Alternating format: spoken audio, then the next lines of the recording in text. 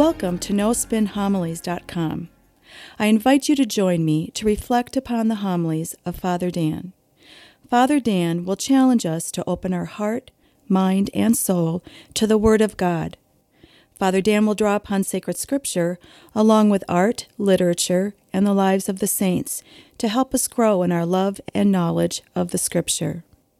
In doing so, we can become the living Word of God in this world. Now it is my pleasure to present to you No Spin Homilies.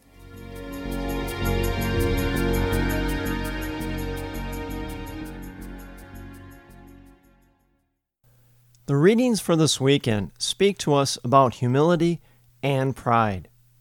There's a great story about Clark Gable. He was friends with a very famous photographer, and one day he invited the photographer to come to his house and take pictures of him. Now, the photographer arrived and started taking pictures of Clark Gable. Now, Clark Gable instinctively assumed poses of characters that he played in previous movies. He was constantly playing these roles of other characters, and never himself.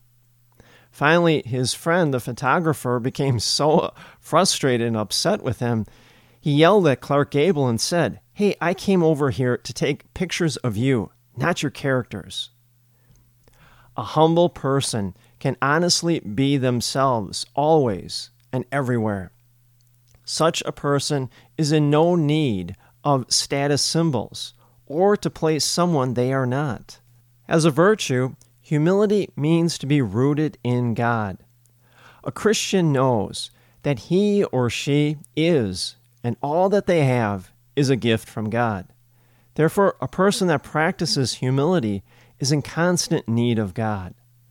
Now, compare and contrast that to pride, which is the opposite of humility. At the heart of pride is the person that's turned inward to themselves. We would say they're navel-gazing. Their whole attitude in life is about their needs, their wants, and their desires come first. Everything else and everyone else takes a back seat to themselves. People of pride are consumed about themselves and no one else. They're constantly asking the questions, what do the people think about me? What are they saying about me? Did I make a good impression at the party last night? Pride is one of the 7 deadliest sins. And so you may say, well, why is that?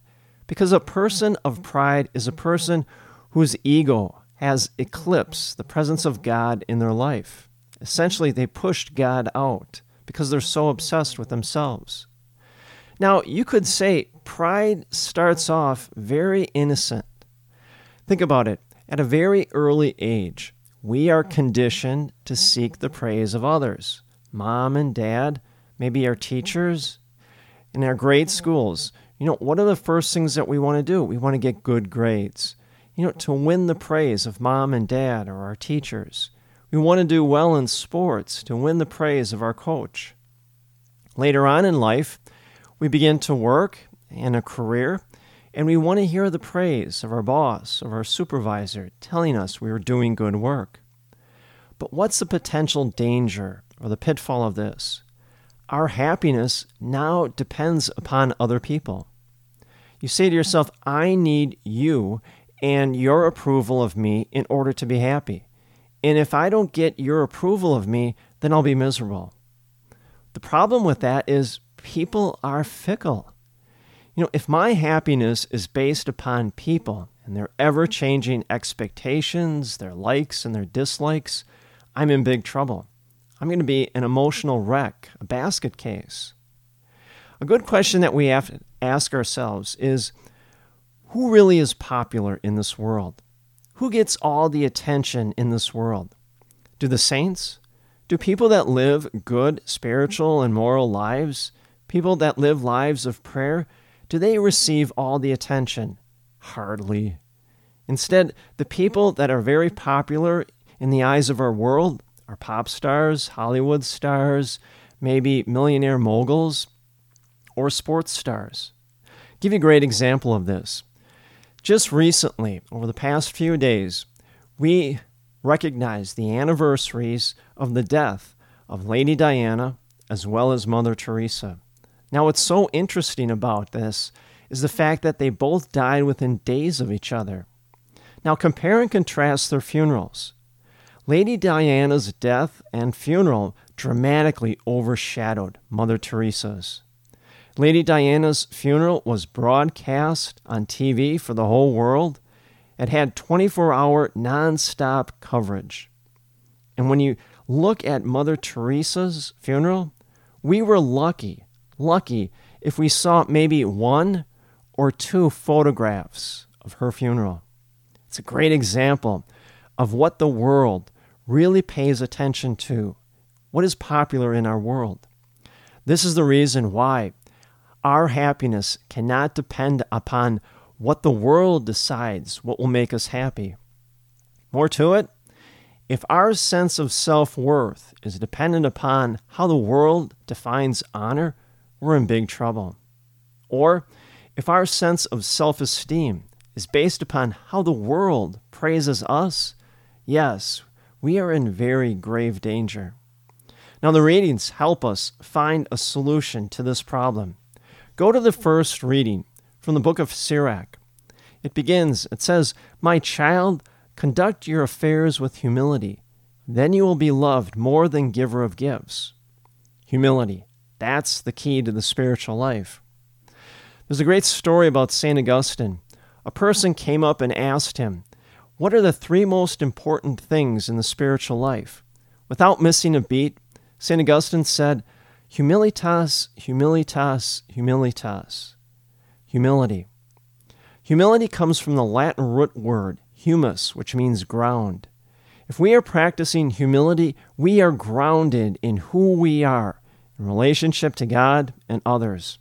We are grounded in our identity as servants of God, rooted in our faith, such that your faith, your relationship with God, becomes the central organizing principle in your life, in such a way that everything in your life flows from your faith. Your relationships with family members or friends is touched by your faith. Your work and whatever you do is touched by your faith. The activities that you have in your life, whether it's golf, bowling, soccer, whatever it is, it's touched by your faith. Now, one could argue humility is the bridge that leads to holiness. Where is this most clearly seen? In the lives of the saints. If there's one common thread that is woven in all the lives of the saints, it's humility. All the saints are grounded. They're rooted in their faith, in who they are in relationship to God and others. Now, what's the opposite of humility? Well, pride. What does pride do? It uproots us, such that we are no longer grounded in our relationship with God and others.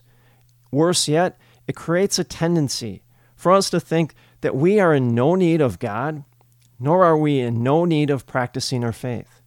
Everything is about me, says the prideful person. Now, this is highlighted in the gospel, and this is precisely what Jesus is getting at in the gospel reading. Notice how it begins. On the Sabbath, Jesus went to dine at the home of one of the leading Pharisees, and the people there were observing Jesus carefully. He told a parable to those who had been invited, noticing how they were choosing places of honor at the table. Now, we have seen this from time to time ourselves, people jockeying for positions, whether we've seen it at work or maybe parties or social gatherings. You know, the apostles are not immune from this at all. Remember the story? The mother of James and John, she approaches Jesus and she says, "Lord, I have a request for you.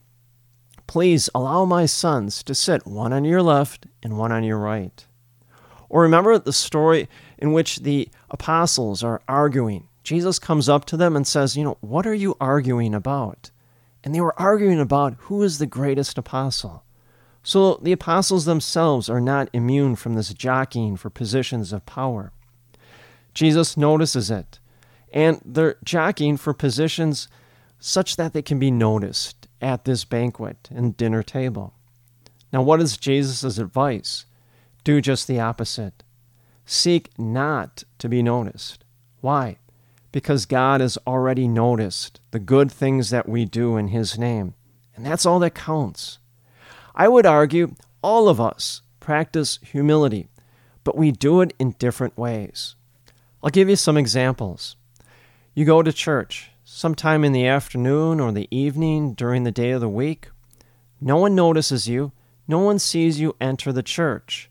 And you go there to pray, not for yourself, but maybe for family members, friends, or fellow parishioners. I would argue there is more truth and more value in that simple act of praying for other people than the applause of thousands of people. Or you are a parent of maybe a small child in grade school, and you're sitting at the kitchen table helping your child with their homework. Nobody notices it. Nobody sees you do it. And yet in that act of charity, I would say there's more truth and more beauty in that act of charity than the admiration of 100 people at a party. And so we all practice humility, but we do it in different ways. One last thing to think about. Notice what Jesus says at the end. When you hold a lunch or a dinner, do not invite your friends or your brothers or relatives, in the case they invite you back for repayment. Rather, when you hold a banquet, invite the poor, the crippled, the lame, the blind.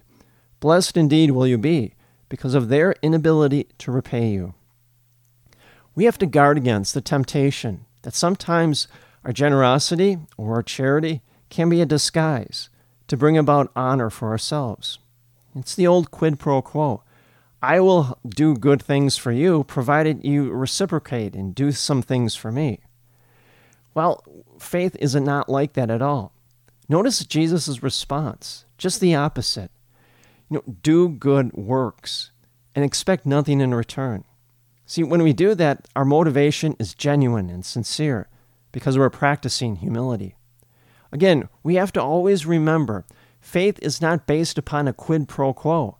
We can't say to God, okay, God, I'm going to pray every day, I'm going to come to Mass every weekend, provided that you give me good health and a good family and a good career. Well, God doesn't function that way. His love for us is always genuine. His grace is always sincere. That's why it's so important for us to practice humility.